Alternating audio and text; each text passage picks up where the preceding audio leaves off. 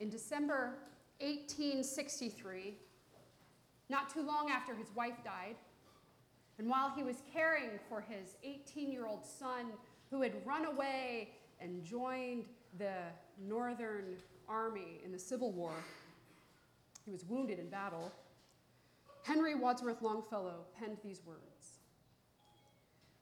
I heard the bells on Christmas Day their old familiar carols play, and wild and sweet the words repeat of peace on earth, goodwill to men. It was as if an earthquake rent the hearthstones of a continent and made forlorn the households born of peace on earth, goodwill to men. And in despair I bowed my head. There is no peace on earth, I said, for hate is strong and mocks the song of peace on earth, goodwill to men. What a lament. We hear this song at Christmas and Advent sometimes, and it captures the tensions of our lives, this desire for peace and for flourishing, for hope, and the stark reality of a world we live in. How can we sing the words peace on earth when we know that there are people being bought and sold? How can we sing the words peace on earth when we read the news every day about violence, when we know people who are very sick, when people we love have died far too early? How can we sing about peace on earth when honestly we don't really have peace in our homes or our schools or our neighborhoods or our workplaces or our hearts? It seems hopeless. Perhaps John the Baptist would have joined Henry Wadsworth Longfellow in this song, if he would have known it, because there isn't any peace in prison either. There's no hope. Life is dark for John, literally and figuratively. Herod Antipas has thrown John into prison because of what John preached. John preached it's wrong for Herod to have married his brother's wife, and so he's in prison. And we can imagine him there, perhaps, trying to configure his ragged cloak into some kind of a mat. He inhales deeply, but chokes on the air because of the poor ventilation and the stench. During the day, a few slants of light come in, but most of the time there's little difference between day and night. The iron chains around John have chafed his skin, leaving open wounds. They're starting to get infected. And he has to try to move his limbs to keep the flies off of them, but he doesn't have much energy because he's not receiving any food. And days and nights start to flow together, dreams and daydreams. His ministry in the wilderness seems like 1,000,000 years ago. Repent, for the kingdom of heaven is at hand. He chuckles to himself. Kingdom of heaven. And that one I thought was sent, I must have had it all wrong. And it's not just because John is in prison that he's wondering this. That's actually the least of his concerns. John is doubting that Jesus is the Messiah because Jesus hasn't done what the Messiah should do. John proclaimed a Messiah who would baptize with fire. John read in the prophets that the Lord would come to his temple, that God would come with a vengeance. But there's been no temple reclamation. There's been no vengeance, no fire. Now there's no hope for John, it seems. So when some of his disciples come visit him, perhaps to bring him some food, he sends them back to Jesus with his $1,000,000 question, the question that is played in his head behind the buzz of the flies, the question he's pondered as he's inhaled the stench of the prisoners around him, the question that's jerked him awake in the few moments he's been able to sleep. Are you the one we've been expecting? Or are we still waiting? Should we keep looking for someone else? John is looking for a glimmer of hope, hope to sustain him in prison, hope to help him understand his mission and ministry. And how can we ever have peace if we don't have hope? And in prison, hate is strong. And it mocks the song of peace on earth, goodwill to men. And if John the Baptist, had this kind of hopelessness, I think we're doomed. I don't know about you, but I wasn't prophesying from my mother's womb like John did. I didn't go out into the wilderness to preach repentance, eating locusts and wild honey. I mean, John was committed. It's just kind of like if Billy Graham posted on Facebook, "I'm beginning to wonder about Jesus," which he hasn't. John is in a dark and hopeless place. Sometimes this dark place is called the dark night of the soul, that time when doubt takes up residence and childlike faith and hope go out for breakfast and never return. You want them to return. You want them to come back home. You want to welcome them with a hug and a cup of hot chocolate, but they never show up. And you're empty, unsure of your past walk with Jesus, unsure if it was real, unsure what you need to do differently, and dubious about the future. Are you the one who is to come, or should we expect someone else? Experiencing the dark night of the soul is part of many of our spiritual journeys, but that doesn't make it easy. And for some people, the dark night never goes away. The Albanian nun, who we know as Mother Teresa, was one of those people. For 50 years, she privately experienced deep distress and doubt about God, writing, "Where is my faith? Even deep down, there is nothing but emptiness and darkness, and if there be God, please forgive me. When I try to raise my thoughts to heaven, there is such convicting emptiness that these very thoughts return like sharp knives and hurt my very soul."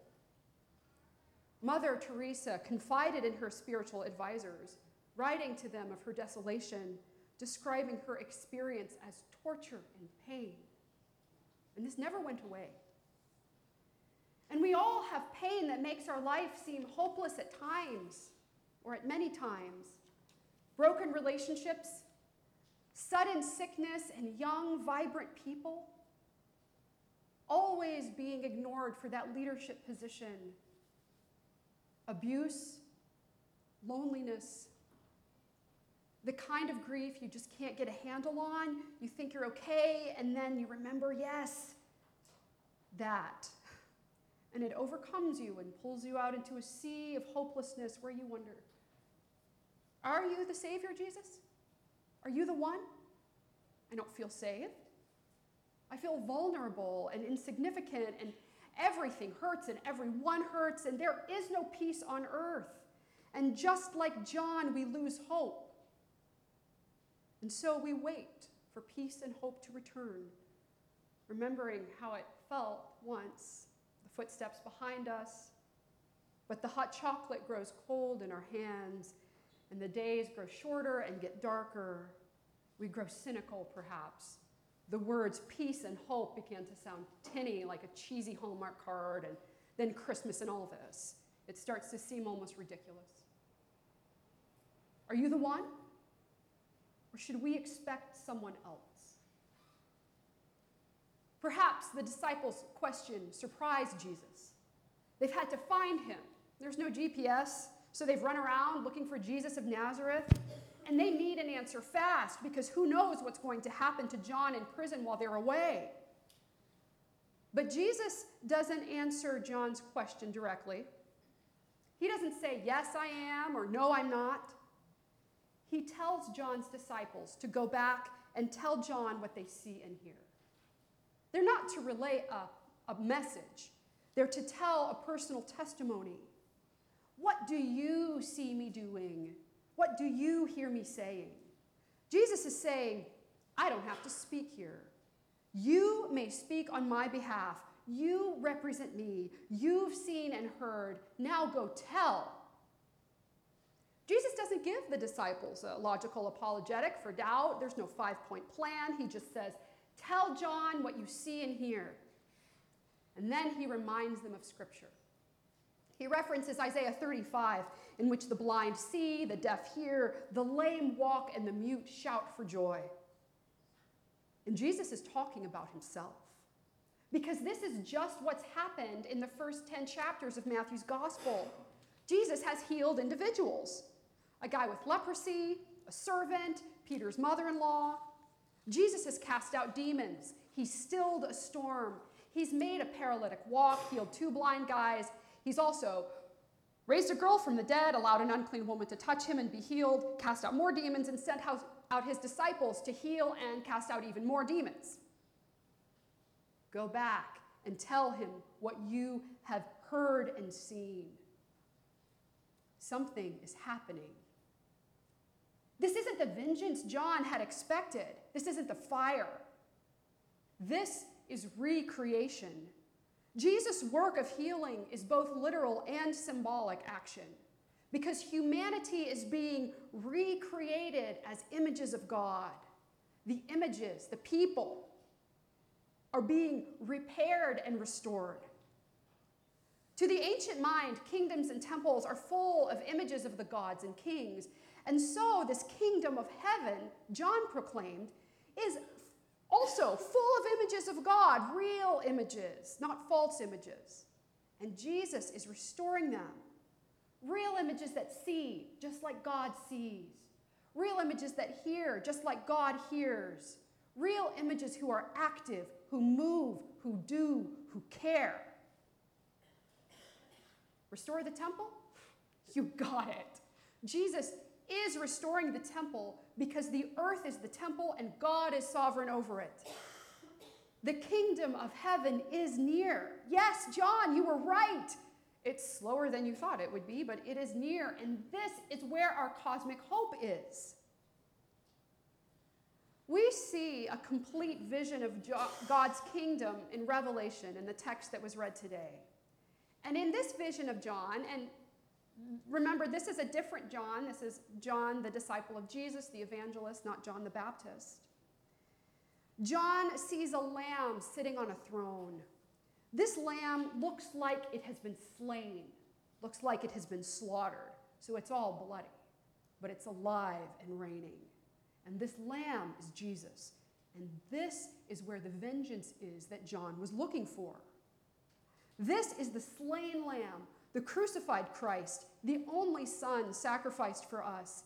And because this lamb, Jesus, the Lamb of God, was slain on our behalf, we have become a kingdom, the kingdom of God, and we are priests in that kingdom. Not only are we created and recreated to be made in God's image, we are made priests. People who can approach God directly on behalf of the world and who can approach the world directly on behalf of God. This lamb purchased people from every tribe, every nation, so that we could rule and reign with God here on earth now.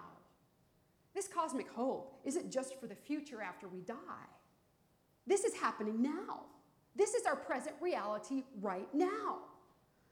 Our cosmic hope is the crucified yet living Lamb of God, Jesus. So go, Jesus says. Tell what you see and hear. Be my priests, Jesus says. Represent me. I trust you to do this, Jesus says. And the world needs us to be priests. Just like Jesus empowered John's disciples to go back and encourage John by telling what they had heard and saw, Jesus empowers us now to go and tell what we've seen and heard. Our voices and lives must be louder than the voices of hate and mocking. So go and tell. Start by telling your own story, how you have experienced the love and healing of Jesus. The Holy Spirit empowers us to combat the oppressive narratives of hate and hopelessness by simply speaking of Jesus' goodness. Go and tell what you've seen and heard in Scripture. Go and tell what God has done for you. Go and encourage believers who are feeling hopeless, and go and tell the good news to the poor. Jesus is recreating us right now to be the true images of God who see the needs and pains of the world and who do something about it, who hear the cry of the poor and the oppressed. The Spirit equips us to tell of the cosmic hope we're experiencing because of the sacrificial love of Jesus Christ. Go to places where there is no hope. Homes, workplaces, neighborhoods, schools, and tell what you've seen and heard. Go to dark places like prisons. God is doing amazing things right now within some prisons through his priests, his image bearers from seminaries. Schools like North Park and Calvin Theological Seminary and others are setting up educational programs that focus on theology and biblical studies for inmates to help them and guide them to experience the hope of Jesus in these dark places. Kelly Gissendaner was one of these inmates who was hopeless. In 1997, she admitted her guilt for plotting to kill her husband, although she did not commit the murder. And during her time in prison, Gissendaner met Jesus. Through a seminary program, she read scripture and works by Dietrich Bonhoeffer, Rowan Williams, and Jürgen Moltmann.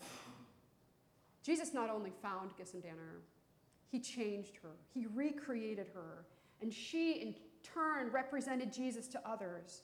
She wrote a book of meditations, Journey of Hope by Faith, that she shared with other inmates. Through the bars, she'd offer counseling and pastoral care, some of it which help prevent suicides. Prison employees, instructors, family, and fellow prisoners testified of her transformation, her lack of bitterness, and the life of hope she exemplified. She wrote, "I try to use the life and light God has given me to help those around me in whatever ways I can." In a prison where women were fed only twice a day on weekends and holidays, she would share her food with others. In 2011, she was the speaker at her theology program graduation, and she said, "The theology program has shown me that hope is still alive. I have placed my hope in the God I now know, the God whose plans and promises are made known to me in the whole story of the death, life, and resurrection of Jesus Christ." Just like John the Baptist, Kelly never made it out of prison. But her story helps us to realize that Longfellow was right. Hate is strong. It does mock the song of peace on earth, goodwill to men.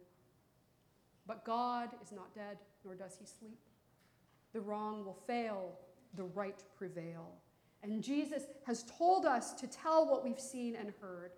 This is cosmic hope in which the deaf hear and the blind see. People are restored to be true images of God. People like Kelly Gissendaner. People like you. People like me. The Lamb on the throne, the suffering Lamb, the one who was slain, the one who knows our hopelessness and pain and suffering, has made us to be a kingdom and priests to serve our God. This is cosmic hope. So go tell. Tell what you've seen and heard. Tell stories of Jesus' good work in your life and Jesus' actions in Scripture. If you don't know a story to tell, we're going to help you right now. Here at Hinsdale, we've started a Scripture performance team, and today they're going to present a story of Jesus offering hope in dark places. Go. Tell what you've seen and heard.